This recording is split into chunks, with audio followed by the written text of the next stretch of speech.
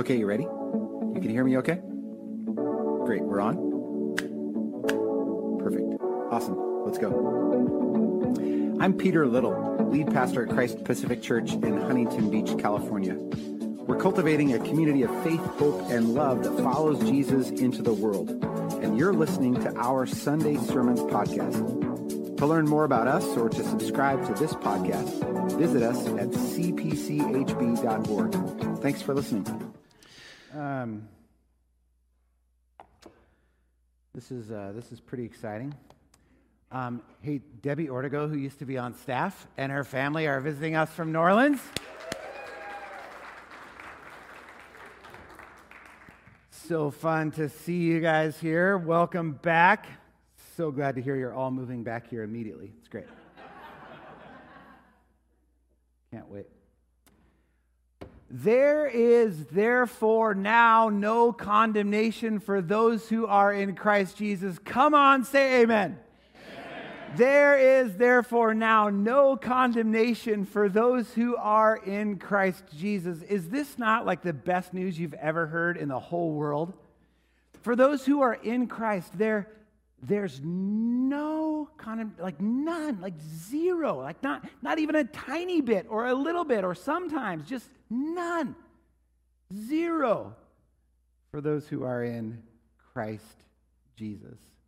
So good. Romans 8 is filled with talk about the Spirit. The Apostle Paul refers to the Holy Spirit more than 20 times in Romans chapter 8. And in verse 2, the Apostle Paul calls the Holy Spirit the Spirit of life. Love that. The Spirit of life. In some other places in Romans 8, he calls the Holy Spirit the Spirit of God, the Spirit of Christ, the Spirit of Him who raised Jesus from the dead.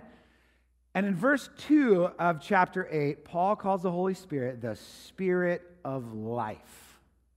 A life in the Spirit is what I'm calling this sermon series as we consider what life in the Spirit looks like.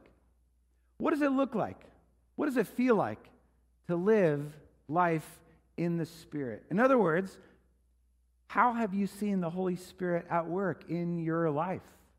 What have you seen the Holy Spirit up to in your life? And my hope in this sermon series is that our eyes of faith would be open wider and that our ears of faith would be open wider so that we can see more clearly the work of the Holy Spirit in our lives and in the world around us.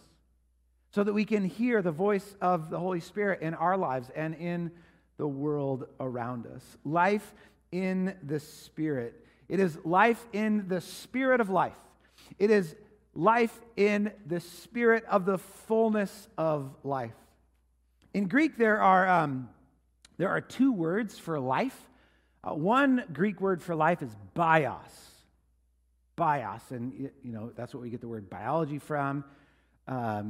Dean already mentioned Susan Edwards. We got to honor her in the last service, and maybe what you don't know about Susan is she's a biologist. I forget what she specializes in. That's a broad category, but she specializes in the study of life. It's from the Greek word bios. Bios is the life your mom and dad gave you. Bios is the life you have if you're not dead. There's another word in Greek for life, and it's the word zoe. Britt and Cole aren't here. They're out of town visiting family. But Britt and Cole have a little dog named Zoe. I've known some girls named and some women named Zoe. It's such a good name because it's the Greek word for life. The Greek word for life. Bios is the life that your mom and dad gave you. Zoe is the life that Jesus Christ gives you. It's the kind of life that Jesus was talking about when he says in John chapter 10, verse 10, the evil one, I got to say this right here, the thief comes only to steal and to kill and to destroy, but I came, says Jesus, that they may have life, Zoe, and life to the fullest. It's life to the fullest, life abundant. It's life in and according to the Holy Spirit. That's the life the Apostle Paul announces when in Romans chapter 8, verse 1, he says, "Friends, there is therefore now no condemnation for those who are in Christ Jesus." In other words, you have been invited into Zoe life, life abundant, life in the Spirit. My preaching professor from Regent College, his name was Darrell Johnson. I quote him often, and I will be quoting him several times today. He was a Presbyterian pastor for over 30 years. He served in places like Los Angeles, so he can relate to us. He served in places like Los Angeles and Sacramento. He served a number of years in Manila, then later in Vancouver, where Krista and I had the privilege of meeting him. And he says this, listen, this is great. He says, "We have been brought into a qualitatively different kind of life." He's talking about Zoe life. "And we are now called to live this qualitatively different kind of life in a qualitatively different kind of way." It's a different kind of life which we are invited to live in a different kind of way. And so let's pray as we listen to God speak through the Apostle Paul in Romans chapter 8. Pray with me, would you? Gracious, living, and present God, we believe that you speak. We believe that you have spoken most authoritatively through your scriptures. That what you spoke speaks to who you spoke, who is Jesus. And we believe that you continue to speak, and so we ask that you would speak to us today, that you would invite us further in and farther up into your heart, into this life in the Spirit. Speak to us in a way that encourages us along the way, that encourages us along this pathway of this life you invite us into. For we pray it confidently because we pray it in Jesus' name. Amen. Tons of talk of the Holy Spirit in Romans chapter 8. There's also a bunch of talk about the flesh. Did you notice that? The flesh, that word, the flesh, is repeated over and over again. Maybe the Bible translation that you read uses the phrase or the term a sinful nature. That's right, because that's what the flesh refers to here. So these two words, spirit and flesh, are repeated over and over again in Romans chapter 8, and they're juxtaposed. They're compared or contrasted to one another because they represent two fundamentally different lives. Life in the spirit, life in the flesh. They represent two diametrically different modes of being. Life according to the flesh and life according to the spirit. It's a different way of living. And they also result in two very different destinations.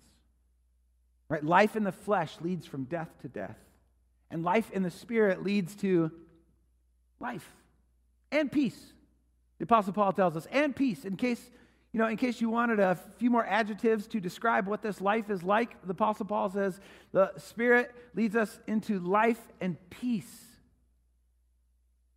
In Christ, we have been transferred from a kingdom of darkness into the kingdom of His Son, whom He loves. We have been transferred from one to another. Listen to how Paul puts it in Colossians 1, verse 3. He says, "For God has rescued us from a kingdom of darkness and transferred us into a kingdom of His dear Son." It's like we've been transferred from one location to another. It's like the difference between living in Southern California and Northern California. We've been transferred from one to another, and you can decide which you think is the kingdom of darkness and which you think is the kingdom of His dear Son. But I will tell you, as someone who has lived in both Northern California and Southern California, I can tell you what Southern Californians will say, and I can also tell you what Northern Californians will say. But thanks be to God, He has torn down the wall of hostility that once existed between us, right? Amen. That's a different sermon.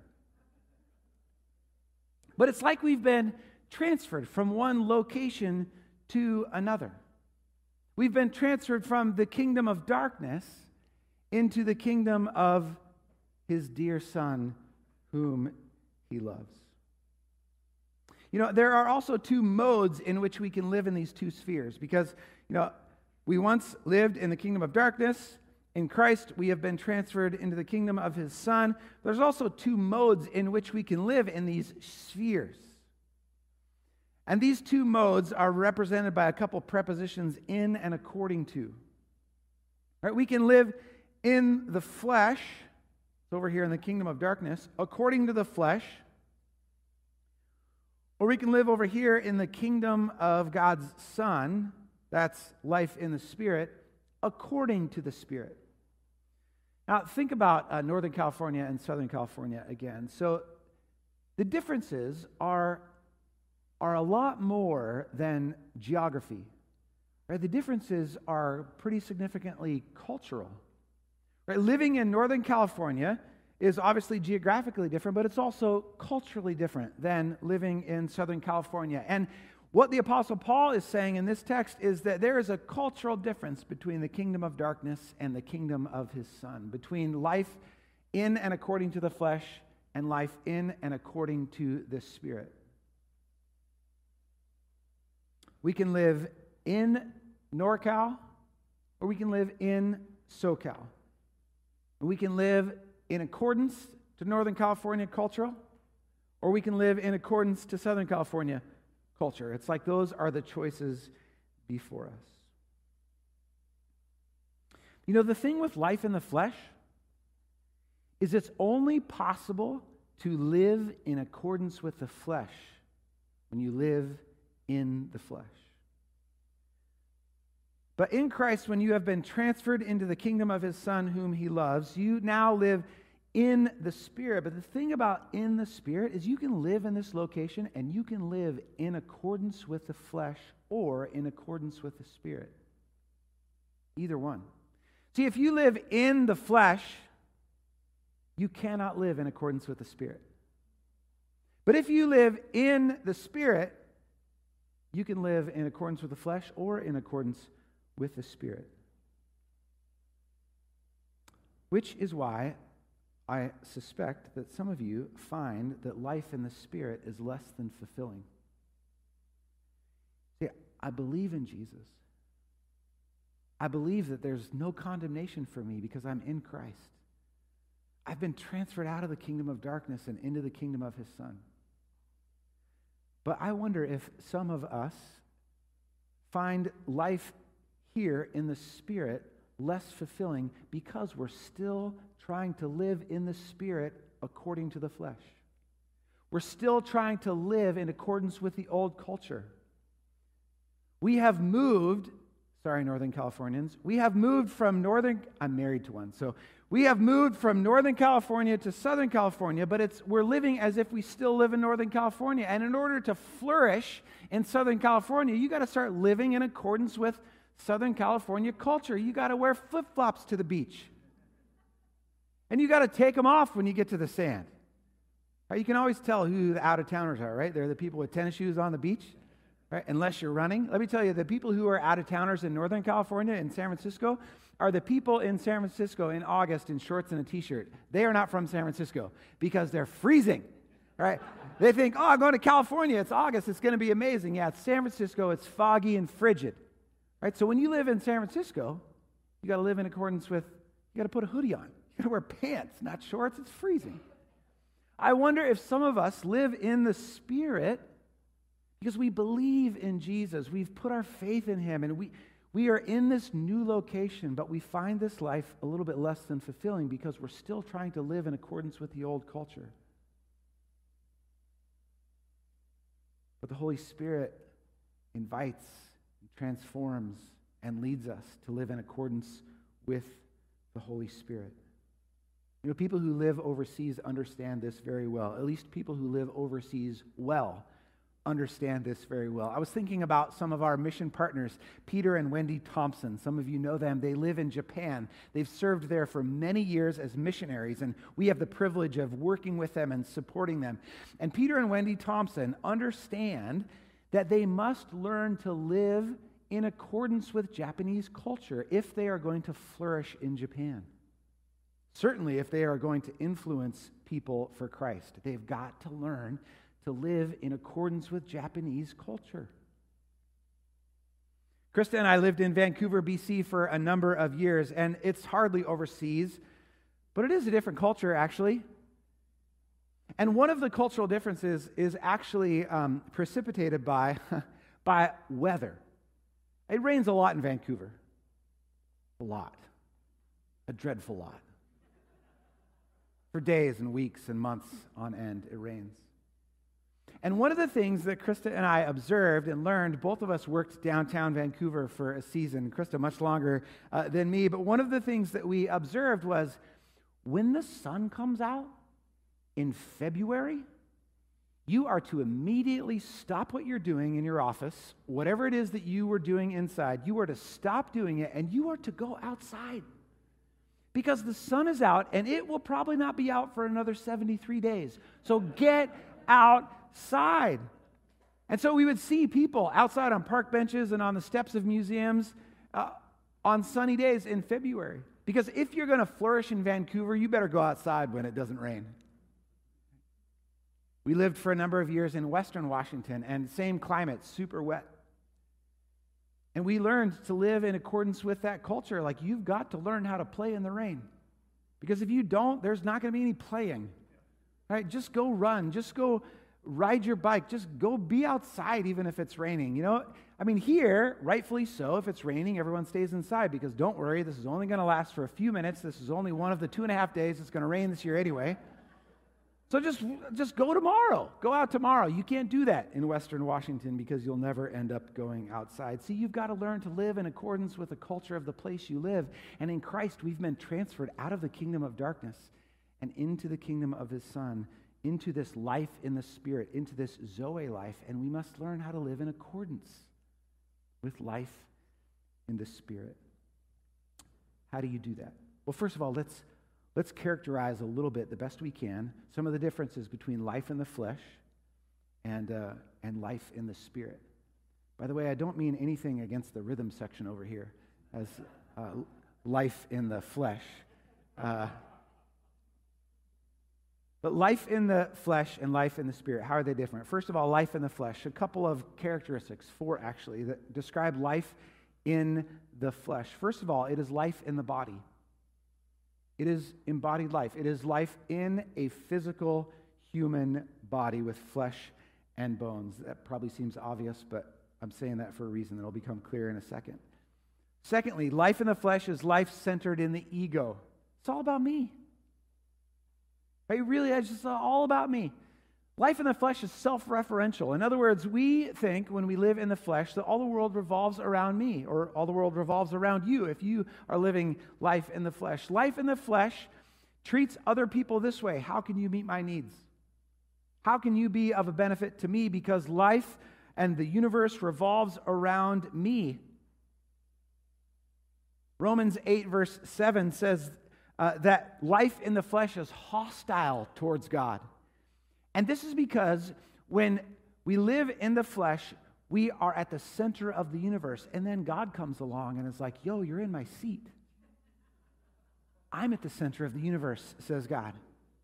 I am the one who is to be at the center of the universe. And when you live in the flesh, you think that you are supposed to be at the center of the universe. And so there's hostility there. Life in the flesh is life centered in the ego. Thirdly, life in the flesh is a life that is, you guessed it, self-oriented, self-governed, self-sustained, and self-empowered. There's a lot of self in life in the flesh. Fourthly, life in the flesh is a life whose goal is to build up one's own glory, to build up one's own kingdom, to build up one's own self. Do you know this Frank Sinatra song, I Did It My Way? Theme song for Life in the Flesh. I did it my way. Nothing against Frank Sinatra. And you know, life in the flesh can wear religious clothes. I know, I'm a pastor. Right? I don't just go to Bible studies, I lead them. I don't just listen to sermons, I preach them. I don't just go on mission trips, I organize them. Life in the flesh can wear religious clothes. And the reason is because when we've been transferred into the kingdom of his Son, the reality of the kingdom of darkness, the reality of life in the flesh still exists. And I can say personally, I experience the gravitational pull back into life according to the flesh, life in accordance with the kingdom of darkness. The gravitational pull is there, always wanting me to go back there.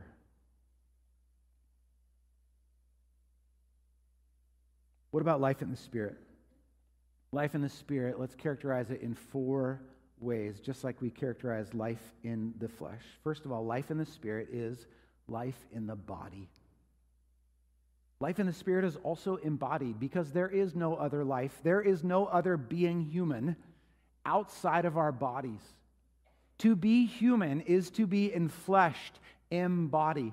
And sometimes we get mixed up with that word flesh that the Apostle Paul uses. He uses that word flesh to refer to our sinful human nature, but sometimes we read that and we get confused, and some have been misled to think, well, that's actually referring to my skin and bones, like my body, and my body is the problem, but that's not true. That's not what the Apostle Paul is saying. There's nothing inherently wrong or evil about our bodies. The problem is not our bodies. The problem is our sinful nature, which of course affects our bodies and everything else. So life in the Spirit is not to be juxtaposed against life in a body, because it's the only life we will ever know. Even our resurrection life is life in a resurrected body. 1 Corinthians 15 tells us all about that. Life in the Spirit is life in the body, which means, by the way, that life in the Spirit is not contrary to the things we enjoy in our bodies. Things like cycling, and fish tacos, and sand between our toes, and carpentry, and making love to our spouses, and sewing. These things are not contrary to life in the Spirit, because life in the Spirit is life in a body. But secondly, life in the Spirit is life centered around Christ. Remember, life in the flesh was life centered around me. It's all about me. It's self-referential. But life in the Spirit is life centered around Jesus. It's Jesus referential. So now the question about all of you doesn't become how can you benefit me, but how can you serve Christ? How can you serve Christ? All that we are and all that we do is in response to who Jesus is, what Jesus has done, and what Jesus is up to today.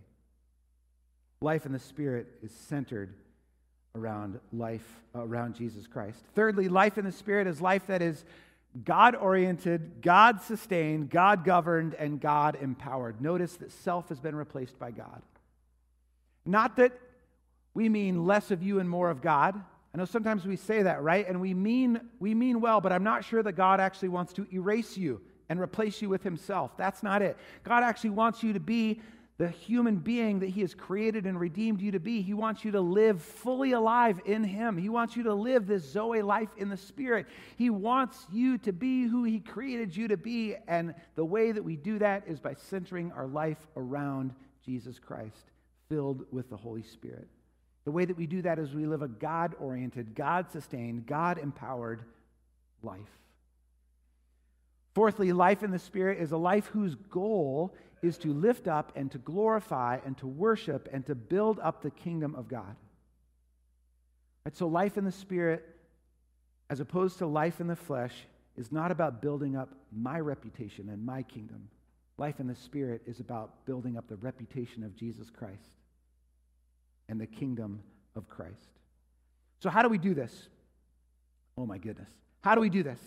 How do we live in accordance with the Holy Spirit? What does that actually look like? Well, in short, the Apostle Paul says in verse 5 of our scripture today, the Apostle Paul says, use your mind. Use your mind. In some Christian circles, we're led to believe that in order to live life in the Spirit, we must check our minds at the door. We must check our brains at the door. But the Apostle Paul will have none of that. That perspective that we must check our minds at the door pits faith against reason. It pits thoughtfulness against faithfulness. It pits trusting against thinking, and the Apostle Paul will have none of that. Later in his letter to the Romans in chapter 12, verse 2, the Apostle Paul will say this. He'll say, be transformed by the renewal of your what? Your mind. And then here in verse 5 of chapter 8, he says, for those who live according to the flesh set their minds on the things of the flesh. But those who live in accordance with the Spirit set their minds on the things of the Spirit. Use your minds. How do we do that? What does that look like? Let me give you a few pointers. You can take them or leave them. If they're helpful for you, great. If they're not, let's talk afterwards. First of all, never underestimate the deceitfulness of the flesh. This is a decision we have to make. This is an awareness that we have to have. We must be vigilant against the deceiver, against the deceptive nature of our flesh. I talked about the gravitational pull, right? I live over here in the Spirit. I've been transferred into the kingdom of His Son, and yet the kingdom, or the gravitational pull of the kingdom of darkness, of life in the Spirit is very strong. And I should never underestimate its power and its deceitfulness. This is about being aware. This is about choosing to not underestimate. Secondly, admit our inherent weakness. Also, a conscious choice to say, I am not able, under my own power and with my own strength, to withstand the gravitational pull of the flesh, to live faithfully in accordance with the Spirit in this life in the Spirit. I just can't do it on my own. I can't do it. I don't have what it takes. This is the very first step in Celebrate Recovery's 12-step process. This is so good. Many of you know this. Here's the first step. We admitted that we were powerless over our addictions and compulsive behaviors and that our lives had become unmanageable. Isn't that good? We admitted that we were powerless over our addictions and compulsive behaviors. What is the most deeply embedded addiction and compulsive behavior that no one has been exempt from? The power of sin. The addictive and compulsive nature of sin. It's our flesh. It's our sin nature. And we must admit our inherent weakness. Here's how the Apostle Paul puts it in Romans chapter 7, verse 18. See if you can relate to this. He says, I know that nothing good lives in me, that is, in my flesh, my sinful nature. For I have the desire to do what is good, but I cannot carry it out. Anybody relate? I want to do the right thing, but I don't. Admit our inherent weakness. Thirdly, consciously put yourself in places where God's Spirit will shape you. Consciously put yourself in contexts, in places where God's Spirit will shape you. This is using your mind to make decisions. So, for example, if you are trying to lower your blood pressure, to regularly go to Del Taco and scour the menu for low salt options is probably not a great idea. You should probably go to Stater Brothers, right? And maybe even go to the produce aisle. Maybe that would be the equivalent of putting yourself regularly in a place where God can shape you. I'm just using that as an illustration. You see what I mean? If your goal is to lower your blood pressure, put yourself in places where your blood pressure is more likely to decrease. If you're trying to rehab your shoulder, do the stretches and exercises that the PT has given you. Show up to your PT appointment. Regularly put your... Somebody didn't show up to their PT appointment. I'm talking directly to you. Just kidding. I don't know. But if you want your shoulder to get well, right, intentionally put yourself in the place where healing, where God's Spirit can shape you. This is what the spiritual disciplines are. The spiritual disciplines are our activities that we do that consciously put us in places where God's Spirit can shape us. So, for example, studying God's Word, Bible study. When we do this, when we go to this place, when we apply our minds to the Scriptures, here is an example of putting ourselves in a place where God's Spirit can shape us? Have any of you ever been shaped by studying the Bible? Or how about this? Praying in a life group, praying with other brothers and sisters in a small community. This is consciously putting ourselves in a place where God can shape us. Has anyone ever been shaped in the context of prayer? Have you been praying and felt as though God was forming you, the Holy Spirit was shaping you, especially doing that in community, doing that with others? Here's another one. Seeking help from habits and hang-ups and life's hurts at our Celebrate Recovery ministry on Friday nights. That would be a version of putting yourself in a place where the Holy Spirit can shape you. Or practicing solitude and silence. Practicing solitude and silence. That's a good place, a rare place these days, where God can shape you, where the Holy Spirit can form you.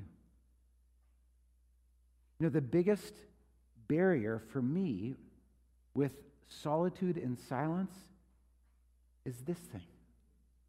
I am sort of like by myself quite a bit. Krista and I don't have children, and so I end up being by myself like quite a bit. But I don't know if you can relate to this. Oftentimes I'll be by myself, and I'm like, well, now what am I going to do? I don't know, let's see what's going on over here. What's happening here? What's going on in this app? What's going on in that app? I'm all out of apps. There's got to be something else I could look at, right? Just something. As long as I don't have to be alone and quiet. I think this is kind of like hurt me. Because silence and solitude are a couple of the places where God's Spirit can shape us. Here's another one, and it's the last one. Serving in the body of Christ is a place where the Holy Spirit can and will shape you.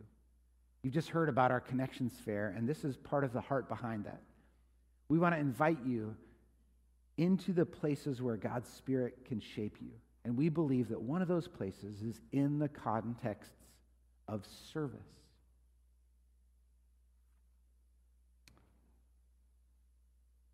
Last thing, how do we live in accordance with the Spirit? Consciously choose to trust the Holy Spirit. Consciously choose, use your mind, put your mind to it, to trust the Holy Spirit. This guy named Michael Green has written a bunch of books. He was an Anglican priest, British guy. He talks about learning to trust the Holy Spirit like learning to float, as opposed to learning to swim. This is what he writes. Learning to float is difficult because it demands not much skill, but it demands much letting go. Learning to float doesn't really take any skills as far as I'm aware of, but it's really difficult. It's hard to learn how to float. I think it's more difficult to teach someone how to float than it is to teach them how to swim. Why is that? Maybe it's because when we're swimming, we're in control. We're doing something. We're helping ourselves. But learning to float is about releasing control and about trusting. About trusting the buoyancy of the water. Now, I said this earlier this morning to the first service. This illustration might not work for you. If you are like a bodybuilder and you're like 2.5% body fat, you're just going to sink. So this illustration doesn't really work for you. But for the rest of us, this illustration works. Right, just relax. And let the buoyancy of the water hold you up. Just relax. And let the Holy Spirit hold you up. Stop trying so hard. Choose to trust the Holy Spirit. As I close this morning, I want to lead you in a time of prayer where I'm going to invite you to float for a bit. So I'll invite the music team to come forward, and I'll invite the rest of us to pray together with me. So just imagine. I want you to imagine for a moment that you are on your back on the surface of the water and you're floating. And for some of you, this is scary, actually. I want you just to trust God in this moment and to relax your neck and relax your torso, relax your arms, relax your legs, and allow the buoyancy of the water to hold you up. Use your mind to choose to not do what is intuitive. What is intuitive is to start treading water, to hold your head up above the water. But when we do that, it turns out we end up sinking. Just relax. It's counterintuitive. Just trust the Holy Spirit. The work that we are invited to do is to choose to trust.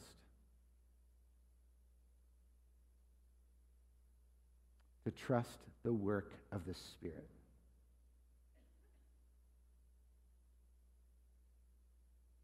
Are you floating?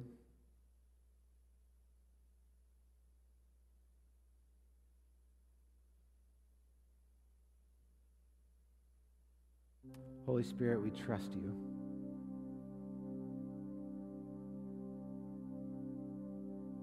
We trust you to hold us, to shape us,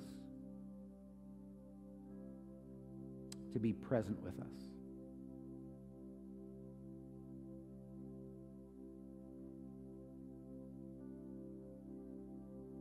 Keep holding us. Keep floating.